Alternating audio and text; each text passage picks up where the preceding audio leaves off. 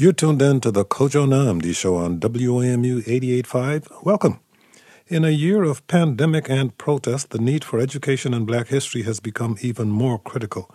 Today is the first in our Kojo Connects series on race and social justice, and we're talking about teaching Black history with two educators who are doing just that. Joining us is Greg Carr, chair of the Department of Afro-American Studies at Howard University. Dr. Carr, always a pleasure. Really a pleasure to be back with you again, Kojo. Thank you. Also speaking with Leslie Young, who's a teacher at the Murray School. Leslie Young, thank you for joining us. Thank you so much for having me. I really appreciate it.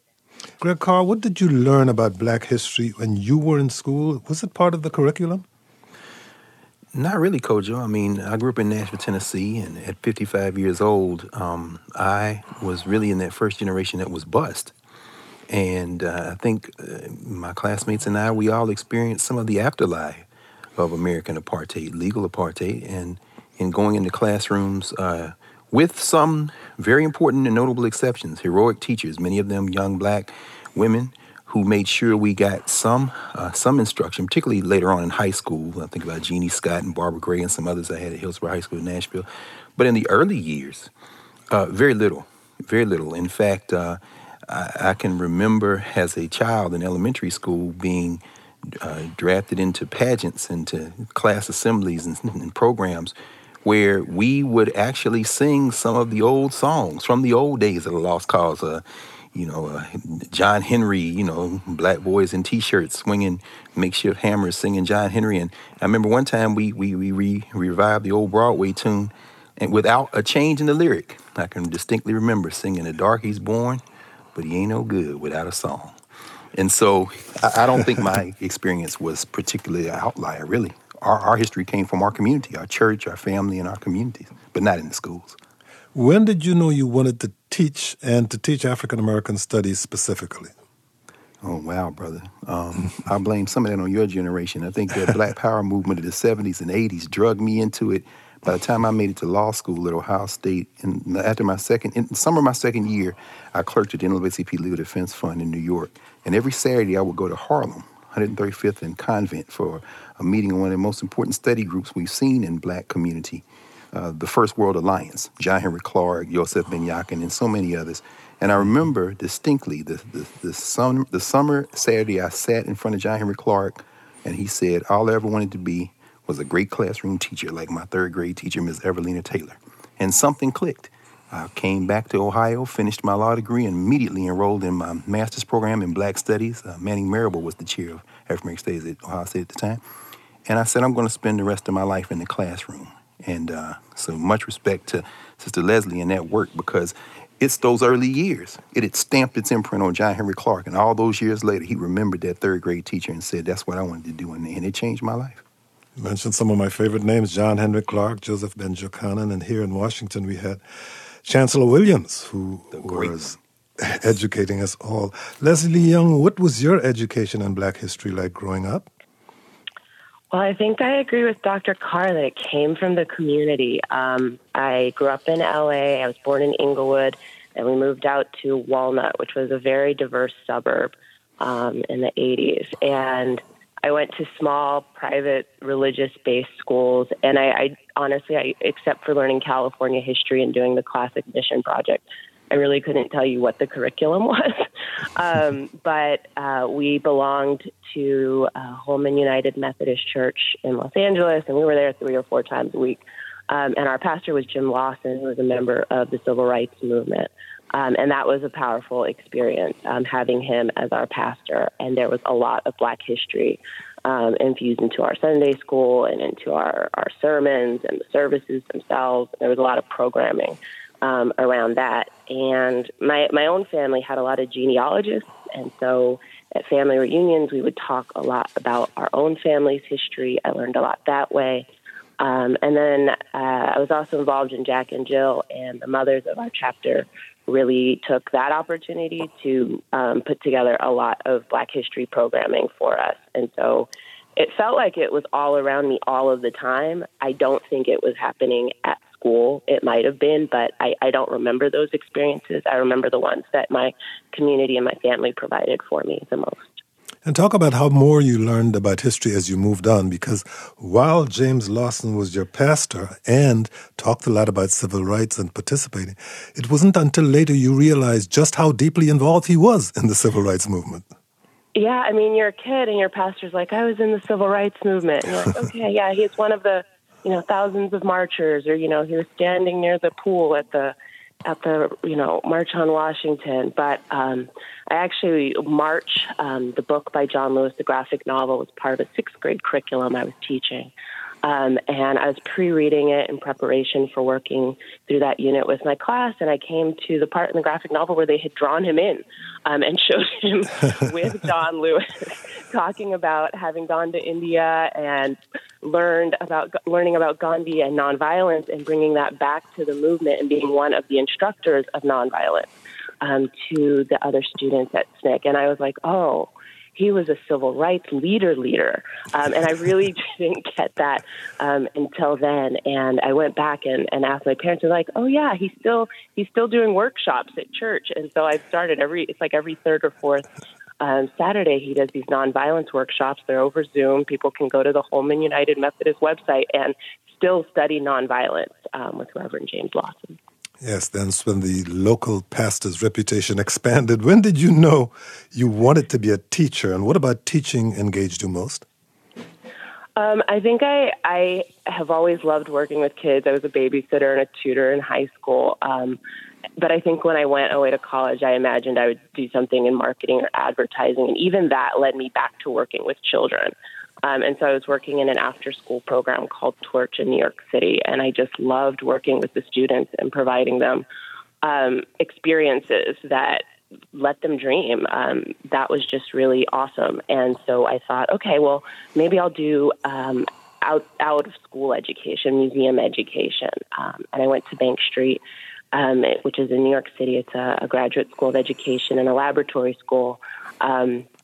And as part of my museum education experience, I did a classroom internship. And again, working with the students was just fantastic. And so despite my intentions, I became a classroom teacher and have just loved every experience of that since. Well, I grew up in a British colony in South America, in the Caribbean, called British Guyana, and all the history that I was taught up until I was about 16 years old was British history, and then they introduced a British book about West Indian history and taught us that was West Indian history. It wasn't until an innovative teacher came along and started teaching us about all things, the Haitian Revolution in 1804, that was when my interest in history was awakened, because the story of Toussaint Louverture and Dessalines and that revolution is what awakened me. So it's clear that it didn't matter where you were or are in the world, you weren't learning a great deal about Black history. Here's Noelle in Washington, D.C. Noelle, you're on the air. Go ahead, please. Greetings. Thank you, Kojo, and happy Black History Month to everyone. My comment is, even though we did hear about Black history in school and whatnot, it blows my mind to think of which figures they always wanted to reiterate. And it was always George Washington Carver with the peanuts and the peanut butter, and Rosa Parks with sitting down. But it was so rare that we heard about like Steve Biko and like Stokely Carmichael and Ida B. Wells. And I think it was like there was still so much activism there. So I feel like I'm not trying to, shut down what George Washington Carver did, but I'm like, you're keeping us focused on peanut butter and Rosa Parks. And what they also didn't elaborate was Rosa Parks was already an activist.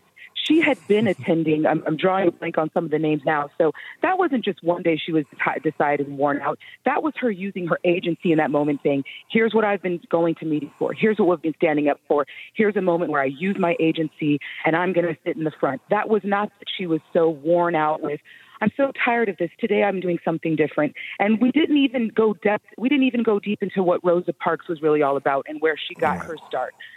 So I just wanted to make my comment about who we decide to keep saying, oh, this is who you look at in Black history. It's more than peanut butter, and it's more than just someone who been the lady that sat on the bus that day. There's a lot more to research. So I encourage educators and curricula to please get working on that. And thank you for this topic.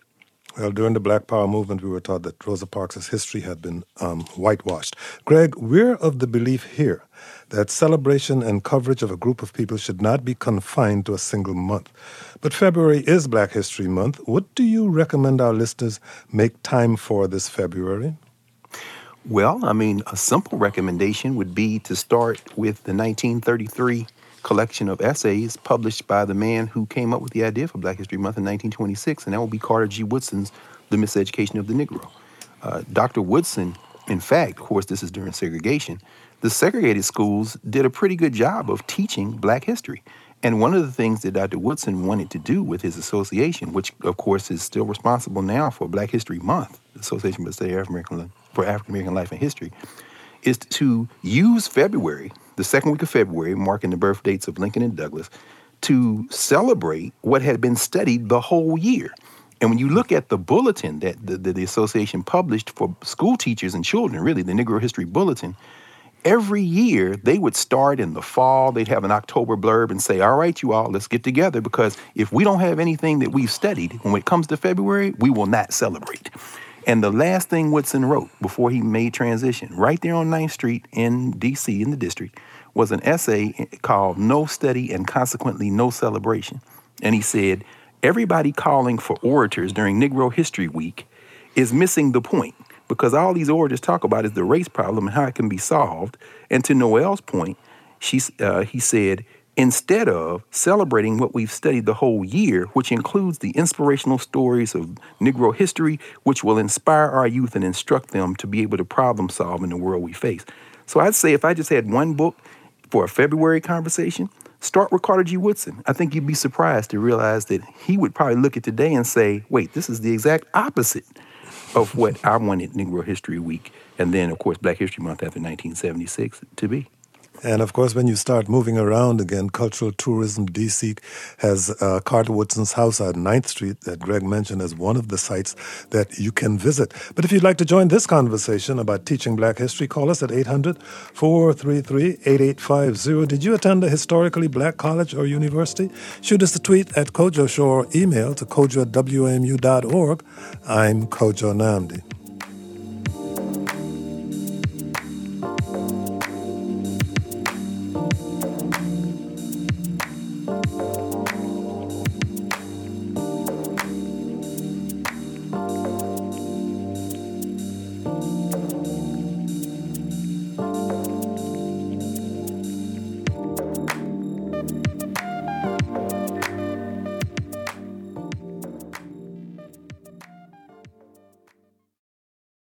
Hi, it's Diane.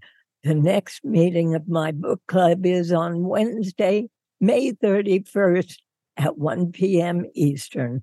I'll host a discussion of Mad Honey by Jodi Picoult and Jennifer Finney Boylan, followed by a conversation with the authors.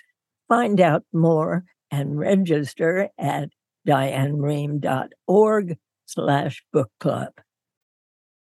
Welcome back. We're talking about teaching Black history with Leslie Young, who is a teacher at the Murray School here in Washington, and Greg Carr is chair of the Department of Afro-American Studies at Howard University.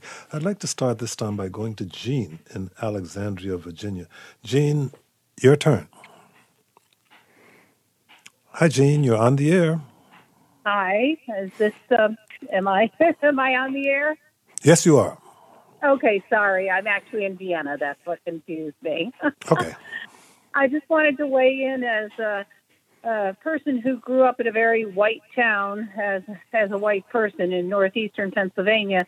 We did not have Black history in the curriculum, just maybe sort of incidentally, and this was in the 50s and 60s.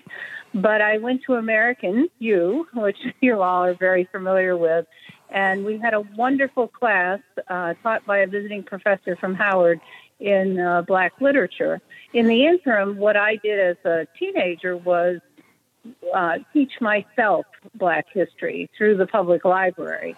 And that was my access and gave me a background that unfortunately school didn't give me. So I'm really heartened to hear the work that's going on to put it as part of the curriculum. Thank you very much for your call. Greg Carr, what effect has the failure to understand the history of race and racism had on people in this country? Well, I think it's certainly made us all the poorer for not being able to have a deeper appreciation of our common humanity through the particular lens of all of our different cultural experiences. But I think it hasn't really prevented the continuing unfolding of this American experiment. And by that I mean people find ways to resist oppression. And we know curriculum is probably as much or more about socialization as it is about anything else. And so the impact of really not integrating, and by integrating, including the stories and the voices of all the folk in this country, what it's done is probably forestall the working out of those central tensions that have always been present in this settler colony.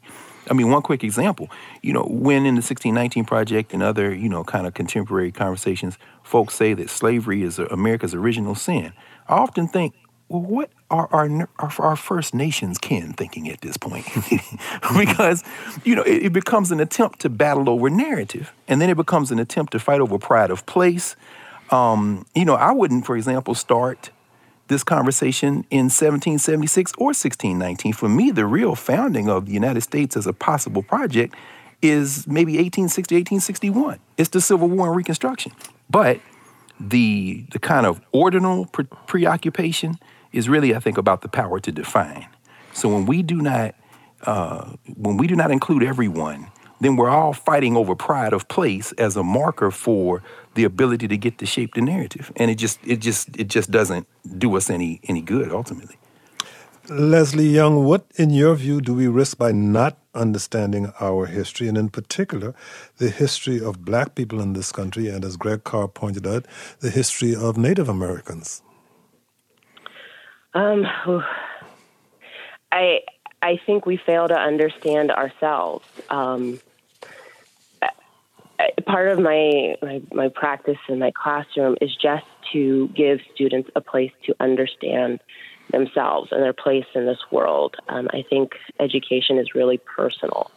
And by studying many different kinds of people through many identities and many lenses, I think students start to see themselves as multifaceted people with a lot of different angles. And I think when they can appreciate themselves in that capacity, they can appreciate others. I think it's the building block of empathy. I think when our curriculums are not diverse enough, when they don't include Black history, when they don't include Indigenous history, students catch on that something's missing. And those things that are missing become like holes, and they become holes in their own identity, and they become holes in their empathetic self. They become blind spots. And so as they're engaging in the world, they're thinking, why don't I know about this? Why don't I understand this? Why is this causing so much conflict in me? Why can't I approach this with openness? What is going on? And I think that's why we have so many people who are like, why didn't my school ever teach me this history? Why didn't they teach me this person? Why didn't they teach me this place? Why don't I know these things?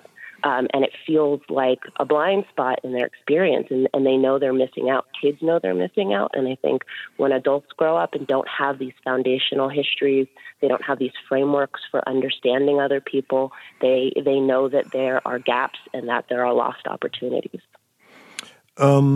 Greg Carr, what we often see in schools are sanitized versions of history. This question can be for you too, Leslie Young. Rosa Parks refused to give up her seat. Dr. King made a speech.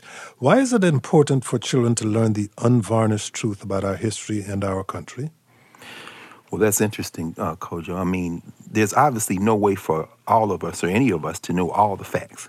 So narrative is at the center of curriculum, right? When we wrote the curriculum framework for the mandatory African American history course in Philadelphia high schools, we were after a single objective, I think, and that was have our students, have our teachers, have our communities ask better questions. Because I agree with Leslie 100%.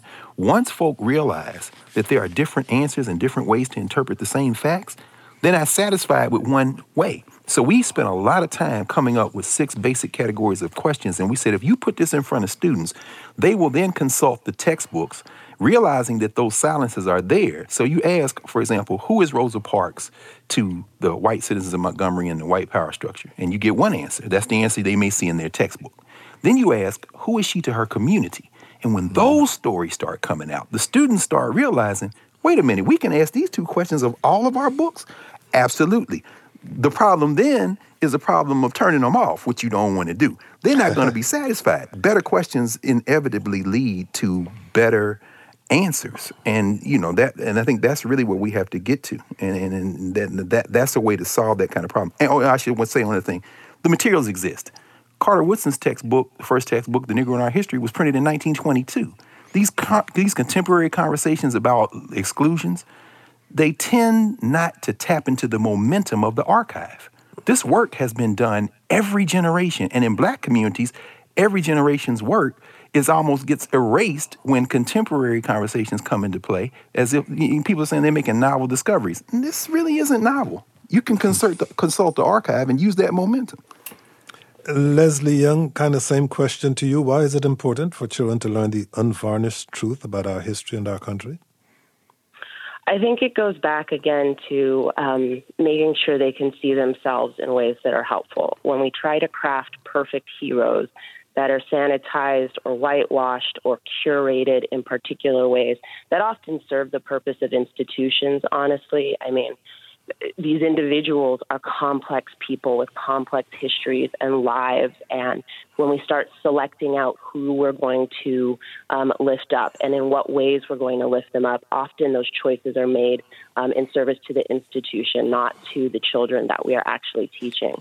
So I think when we teach children who people are fully, we allow children to be themselves fully, to see themselves fully, that they don't have to be perfect to be leaders, that they don't have to be perfect to join with others and care about issues in the world and be concerned and act. They don't have to wait until they're perfect people to make a difference.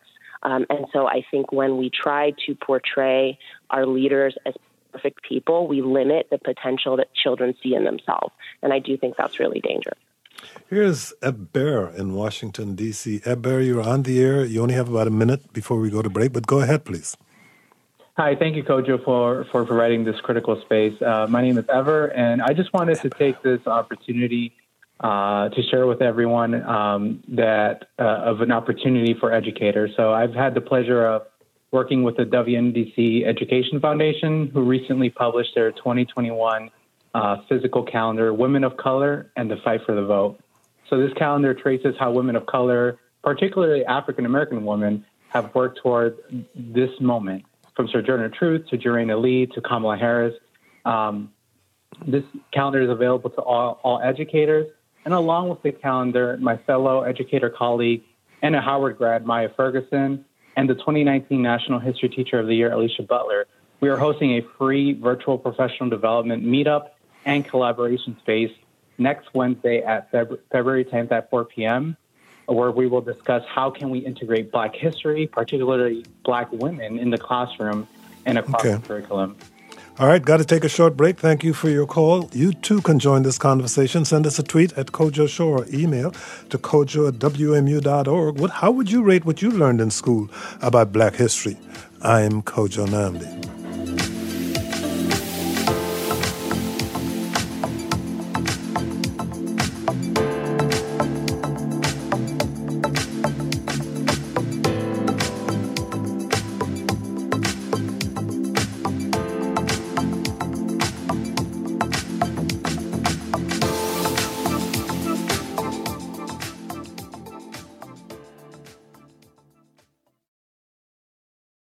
Welcome back. We're discussing teaching Black history with Dr. Greg Carr, who is chair of the Department of Afro-American Studies at Howard University, and Leslie Young, who's a teacher at the Murray School. Cynthia emails, I think as a result of when I grew up and where I am now 59, I received a healthy dose of Black history. I grew up here in D.C. and spent my first 6 years at an all-Black Seventh-day Adventist school where I learned Black historians and Black spirituals.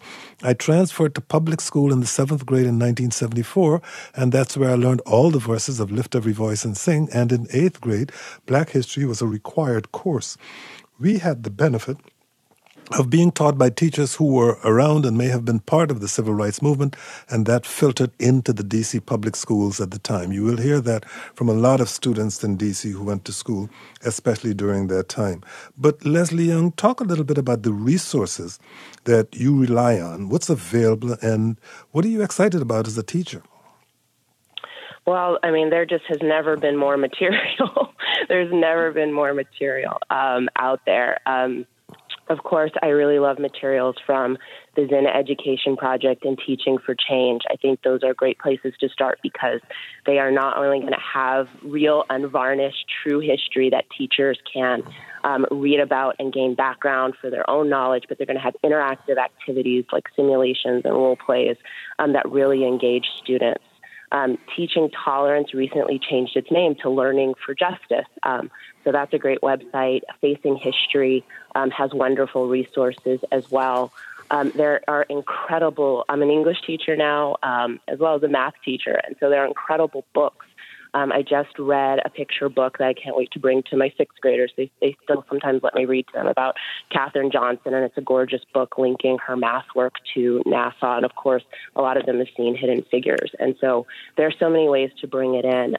There's just a lot of really wonderful material being printed, being produced. The 1619 Project, the Pulitzer Center has excellent resources. The New York Times, I found wonderful things on the New York Times education website. There just are really fantastic resources out there for teachers. And so teachers don't need to feel like they have to go it alone or like they need to make up their own thing. I think there are many, many entry points for all of us, whether you are someone who is just starting to learn about Black history or figure out how to put that into your classroom, or whether you've been doing it for years. And I found that over the years, I've been asked to teach different things. I've taught fourth grade, I've taught sixth grade, I've taught seventh grade, English, history, math, combined humanities, and each time has presented a new opportunity for me to look at a curriculum with fresh eyes and say, where can this history connect? Where can this history become relevant for my students? Where are the skills that they need to learn aligned with the Black history that I want to teach? And so I've been able to do it over the last 15 years in many different ways. It's always been an exciting part of the practice for me. You can find more educational resources for Black history on our webpage, kojoshow.org. That's kojoshow.org. Here is Lenny in Annapolis. Lenny, you're on the air. Go ahead, please. Hello, Kojo. My question is kind of a macro question. So my own experience when I was growing up in New York and I was exposed to Black history is that it tended to focus nearly 100% on African American history, rather that I would consider Black history in general. And I'm wondering if that has expanded since then. I mean, it's been a long time since I was in elementary school and high school and all that. So does Black history today, as it is taught, at least in the experience of your people there, is it in a general world context? Does it include the Caribbean? Does it include things of that sort? I mean, does my question make sense? Very much so. Greg Carr? Well, no, yes, absolutely. I think there is a heavy nativist orientation to American curriculum in general. And I think that is one of the most difficult things for us to grapple with. And I think about when you say you grew up in New York, I'm thinking about the fight in Ocean Hill, Brownsville back in the late 60s, early 70s, which led to organizations like the East in Brooklyn. A lot of these Black organizations outside of school and during segregation in school will always be global in scope, always internationalist. So, Kojo, you mentioned, of course, Toussaint Louverture. When you look back at the segregated schools, you had a number of Black schools that taught about Toussaint. And of course, it's no accident in D.C. From the late 19th century up through the 1960s, in a lot of those schools during segregation, they learned Black history as an international proposition. All you have to do is go back and look through the pages of the Negro History Bulletin, which was published right there on 9th Street out of Whitson's house. And you understand that the history was always internationalist. But the problem we have, I think, in this country is that the project of curriculum and public education in particular is one to reinforce the national project. And so the Black history that would be taught, or the history that we taught in any way, would really turn into footnotes for that kind of nativist American exceptionalist project, which is why I thoroughly agree. Zen education, teaching for change, very important. And it's also why I think there's a problematic at the heart of projects like the 1619 Project, which in some ways, ironically, agree with some of the thrust of a 1776 commission with kind of a nativist American exceptionalist narrative woven into the objectives of the project. And so there's plenty of stuff out there to refute that, but it hasn't worked its way into the curriculum yet because this country is one that has never come to terms with the idea of being part of a world community, not at the level of education of its young. Thank you very much for your call, Lenny. Here is Altaf in Northern Virginia. Altaf, you're on the air. Go ahead, please. Thank you so much, Kojo. And I want to say hello to my brother, Greg Carr. I'm a professor in the School of Social Work at Howard University, and we have something called the Black Perspective that we teach to our students. What I just wanted to share was how interesting it is as an South Asian of Indian descent, someone, again, from a formerly colonized, if you will, a part of the world, to try to first understand and then to really share with the students the importance of knowing the roots. Where did we come from? And what's amazing is that we're a historically Black college. And you would assume that, okay, students will know. Oftentimes, and I teach courses on homelessness, disasters, immigrants, refugees, when I start with the Great Migration, they oftentimes don't know what I'm talking about. And I'm talking about the enslaved coming from Africa. I'm talking about the movement from south to north. So the thing I wanted to share is that it's really critical for us to keep going at this and not take for granted that even African-American children, because they're so removed now from the civil rights movement, will know this, and then give them resources. So I want to conclude by saying thank you, Kojo, for having the show, Greg Carr, of course, and Leslie. And then please visit the Conscious Kid Library. Conscious Kid Library, a former Howard School of Social Work student, started that organization to be able to give resources to people, especially teachers, on teaching our children through the children's books and featuring authors of color. Thank you again, Kojo. Altaf, thank you very much for your call. Leslie Young, what does it mean to teach the collective? Teach the collective. So I think this goes back to the previous caller's comment that when we start to choose individuals and we start to curate them in particular ways, we lose out on important narratives about those individuals, but also about the ways in which they're supported by communities. And so there have been some really great articles that have changed my thinking about this. And I think it's important as a teacher to always be willing to shift. And so thinking about the ways in which people were working together feels really important right now. This past summer, which is sort of being billed as another Freedom Summer, it was done by groups that often say that they are leaderless or that they have collective leadership or they want to keep their leaders hidden out of safety. And I think that has become an important conversation looking back at history and where did we single people out when truly they were working with groups of people. And so how does it become important to look at SNCC as a whole and all of the different people who led SNCC throughout its time? How do we look at the Montgomery bus boycott as a collective experience where lots of people worked together to accomplish a goal?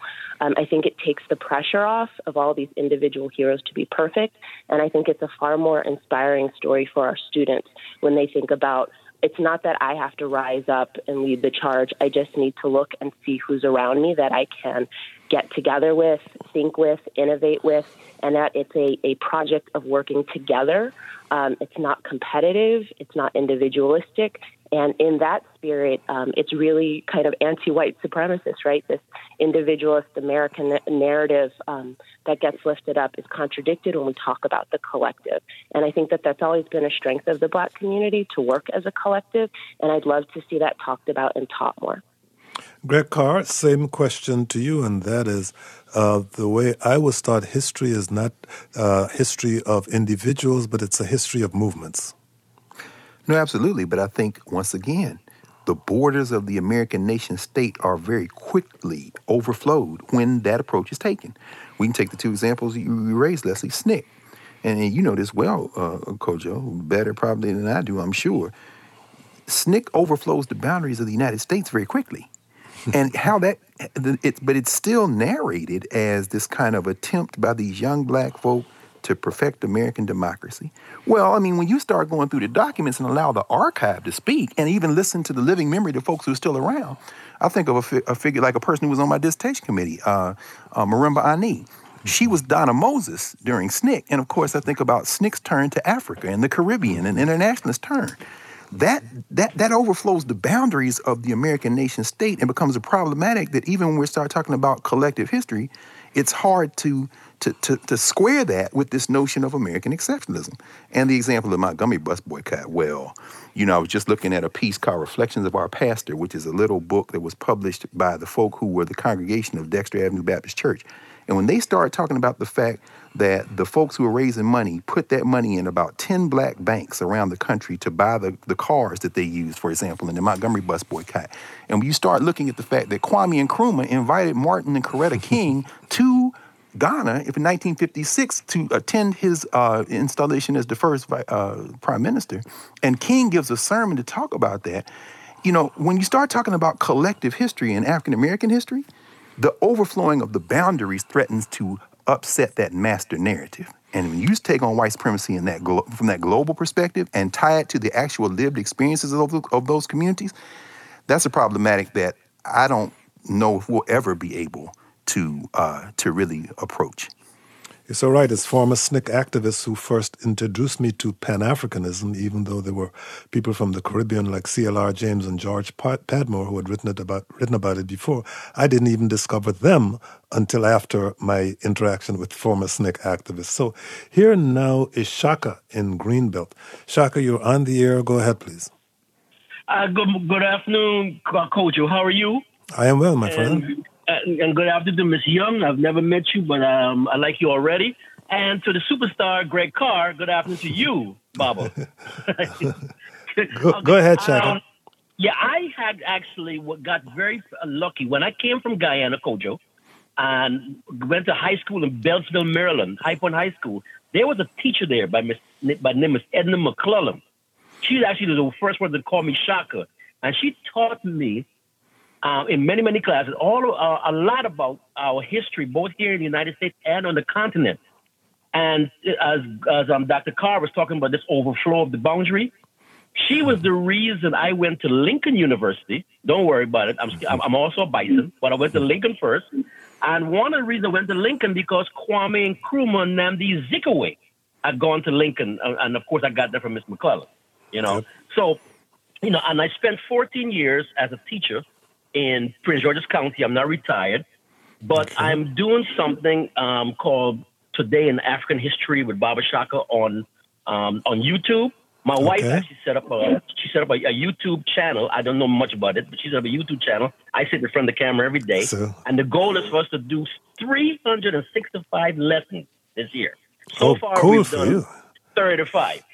Very good for you. Shaka, thank you very much for your call and for sharing that with us. Nnamdi Azikiwe was also educated at Howard, too. Leslie Young, why is it so important, in your view, for educators to teach not just Black history, but Black futures? And please explain what that means. I will. I also just want to add that my grandfather was from Buxton, Guyana. He was a teacher before he became a doctor, and my aunt, Sheila Wilson, was also a teacher. So I come from a family of teachers from Guyana, and I should just add that in because I'm connecting so much with things that college are talking about. For a country with such a small population, less than 1 million people, we pop up everywhere. But go ahead, please, Leslie. Everywhere.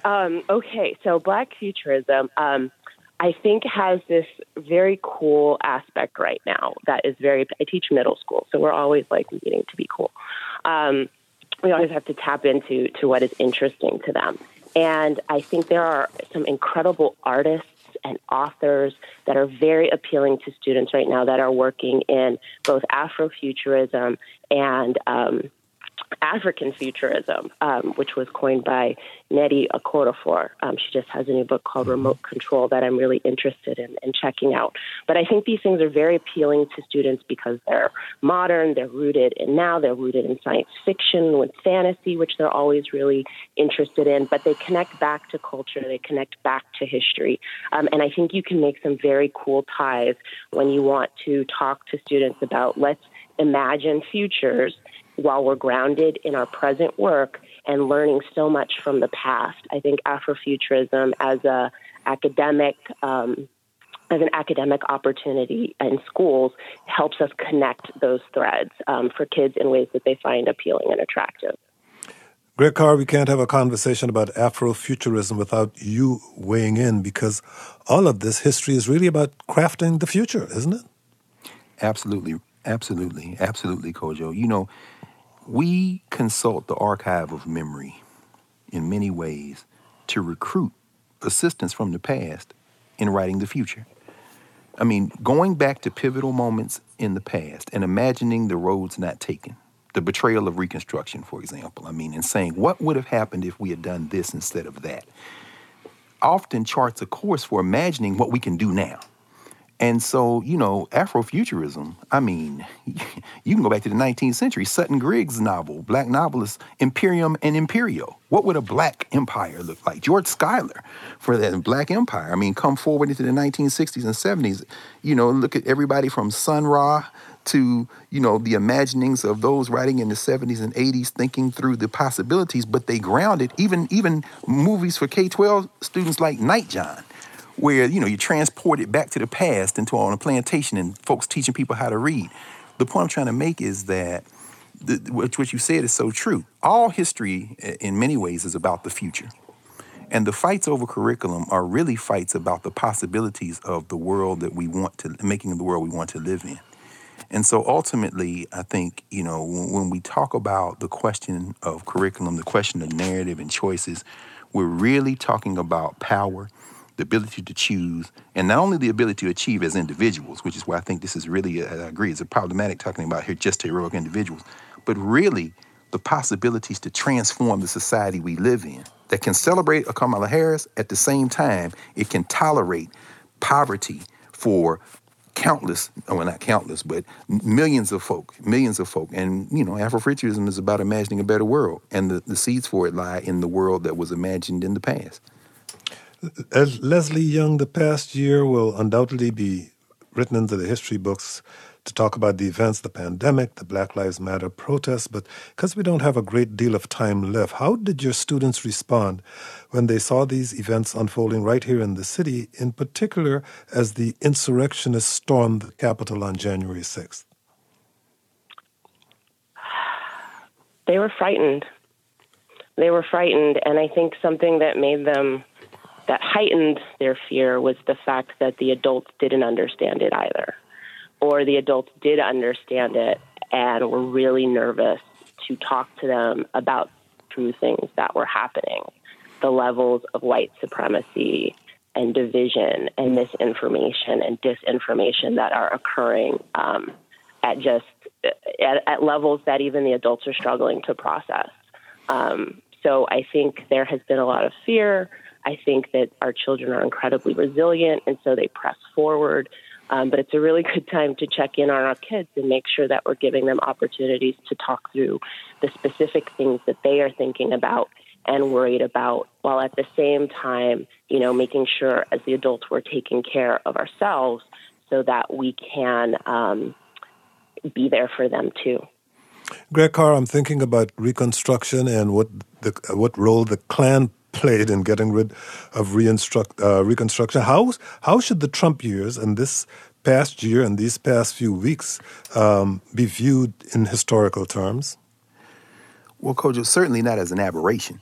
Mm-hmm. I think as probably more as a retreat to the mean. I mean, the gap between 2016 and 2020 is in many ways a response to the previous 8 years in terms of the presidency of Barack Obama, set policy aside, just the optics of it, that looks very similar if you start talking about American history as recent as 50 years or 60 or 70 years. The Southern Manifesto in 1957 going forward. Yep. There hasn't been a white majority in this country vote for a Democrat for president since 1968. You can look for the roots of Donald Trump, not just in the Reagan presidency, but the Wallace candidacy of 72. So I think we have to view it not only years from now with the benefit of having had some time to think about it, but we have to view it also in the context of the longer arc of American history. There's a rhythm to history if you are attuned to searching for the rhythm. And once you can do that, you can not only predict what will happen next in some ways, you can then work to alter that rhythm. But to isolate this moment and look at it as an aberration, I think that's to repeat the mistakes of the past. Here is Sally in College Park, Maryland. Sally, you're on the air. Go ahead, please. Hi. Thank you so much for taking my call. I have been, when I was a little girl, my parents were from Baltimore. They lived in the city, and my dad got work that took us overseas. So we lived in Sweden and Germany, and that doesn't really matter too much, except that they were always talking about racial justice and equity, and Martin Luther King, things like that. And I was the youngest of three and always been a very visually oriented person and an artist, like my mom, I guess. And my grandmother, my mom's mom, was a teacher, and she also talked about people from different cultures. But I had some friends who were from Liberia and other countries growing up as well. But it was more that just as a little girl, I would, even as a little girl, I would notice, like, why are there no brown baby dolls? And sorry to say it that way, but that's how I would say it as a little girl. And I said, well, I want a brown baby doll. My mom made me one. Why are there no kids in these books that are, everybody's just white, where the girls aren't talking, only the boy is talking in the book? So it starts off, I guess I'm saying, as a little girl, as a little person who is looking at things, and in your own image or in someone else's image, you say, well, how is this possible? Even today, the famous movies and most children's books, have. So my point is, as a teacher in PG County, as an art teacher, I was in East Hyattsville working with mostly African-American and Latinx kids, finding that I wanted to teach them about artists that looked like them. And I'm so glad. it took a while to do my research, but I found some really fascinating people. Of course, I'm glad you mentioned that, because we're almost out of time. But Leslie Young, in the minute we have left, Megan tweets to ask, what materials can parents use with grade school children to supplement what the school curriculum may or may not be teaching? I think some of the same resources I named for teachers are totally accessible for families and for parents, and they should definitely tap into those. And the books that are on your children's shelves mean so much. We just did an incredible project with a book called Brown Girl Dreaming by Jacqueline Woodson that is chock full of African-American cultural icons. Just reading that book with children would be a really powerful experience, because it would lead to a lot of research opportunities. So I think the books on your shelves, the resources I named that are for teachers, also being for students, for families. And then in your community are so many different events and resources, and looking to your local community as well for things that they may be offering that are especially designed for the families there. Leslie Young, thank you so much for joining us. It's been such a pleasure. Thank you so much for having me. It's really been a fantastic opportunity to talk with you and with Dr. Carr. Thank you. Greg Carr, always a pleasure. Always a pleasure, brother. Let me tell you, your classroom has been a master lesson all along. We love you, brother. We value you, and we can't wait to see what you do next. Thank you kindly. Today's Kojo Connects segment on teaching Black history was produced by Julie Deppenbrock. Coming up tomorrow on the Politics Hour, Arlington County Board Chair Matt DeFerranti talks with us about the latest COVID-19 numbers and what he thinks about Amazon's HQ2 design. Then D.C. Council Chairman Phil Mendelson talks with us about homicides in the district, reopening D.C. public schools, and the snafu with the Capitol security fence. That all starts at noon tomorrow. Until then, thank you for listening and stay safe. I'm Kojo Namdi.